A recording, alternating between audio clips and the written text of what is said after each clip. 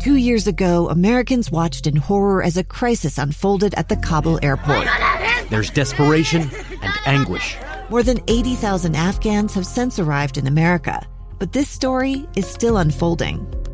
I'm Andrea Martin. In my new podcast, Stranger Becomes Neighbor, we'll find out what happens to these new arrivals in our communities. Who would help our newest neighbors?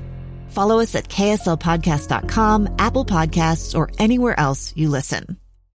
Hey, welcome back to the program. I'm Lee Lonsberry. This is Live Mike, episode 29 of this new program here on KSL. Last week, or rather at the start of this week, we learned some terribly tragic news. It was last Friday that a young man took a firearm and killed most of his family. 3 younger siblings and his mother shot his father. His father survived and is recovering from those injuries today. The young man has been, of course, arrested and charged with murder.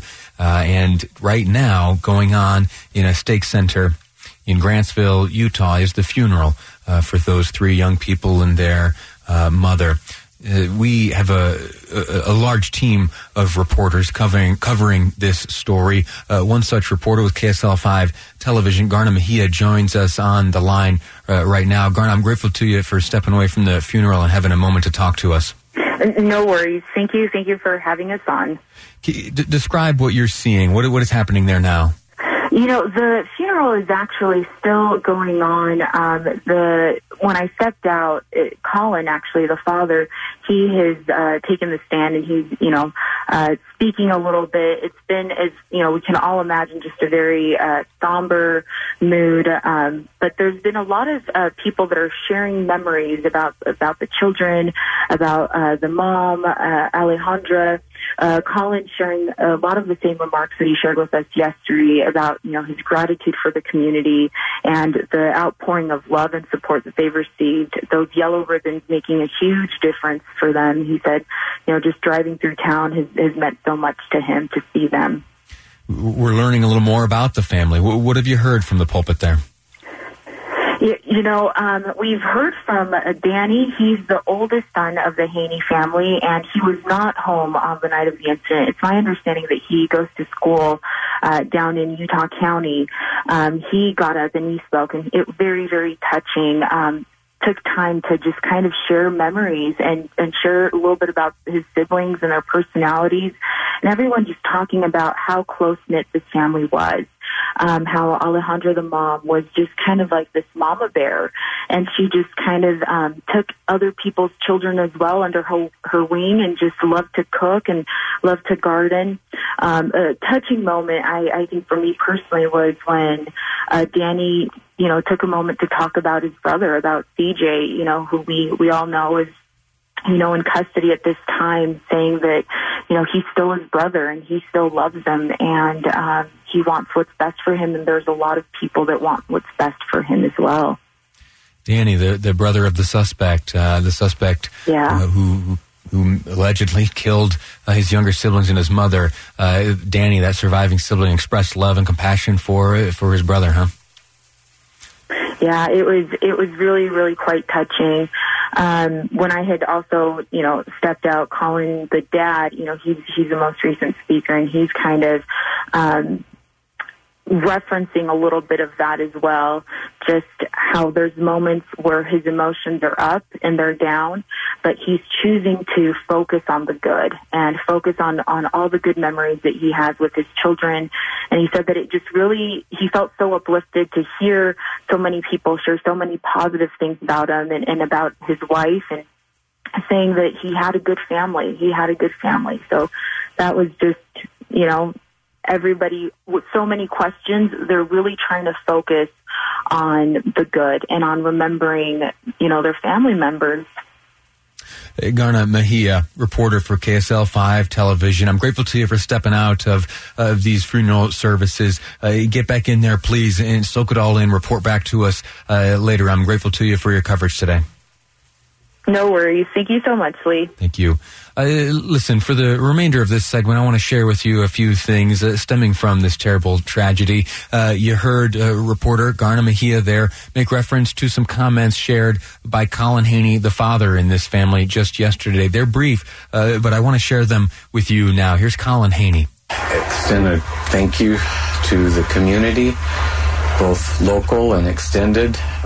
The outpouring of love and support has been overwhelming.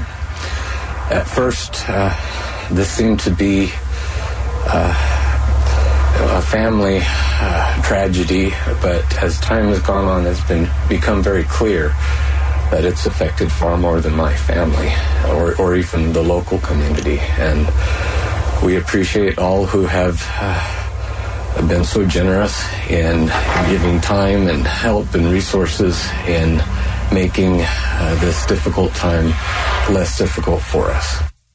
That's Colin Haney. He, last Friday, lost his wife and 3 of his children at the hand of another one of his children. He has endured something unimaginably horrific, and right now his community of Grantsville is gathered together, and they are mourning the loss of that family and of his family members in funeral services. Got to make a quick clarification for the legal folks around here. I said that he lost his family at the hand of his other child. That's only an allegation right now. Justice is important, and that process will carry out. We've seen that from the county attorney over there. He made it known all of the charges filed against this alleged killer. And he has also taken the time to explain those and speak as well on behalf of the community who, as you heard Colin Haney there communicate, is sharing in the loss of this family. Before we go to break, I want to read to you one last statement. This has been shared by David Isom, is the attorney working with Colin Haney, helping him through this tough time. This was shared with folks just yesterday. I'll read that. We'll take a break and come back and talk about some more here on the program. Here's the statement. Colin Haney has asked me as his attorney to provide this information on behalf of the Haney family in connection with the tragic events of last Friday, January 17th, 2020.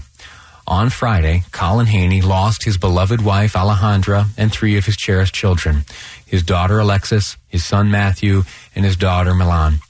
As you can imagine, this loss is almost unbearable.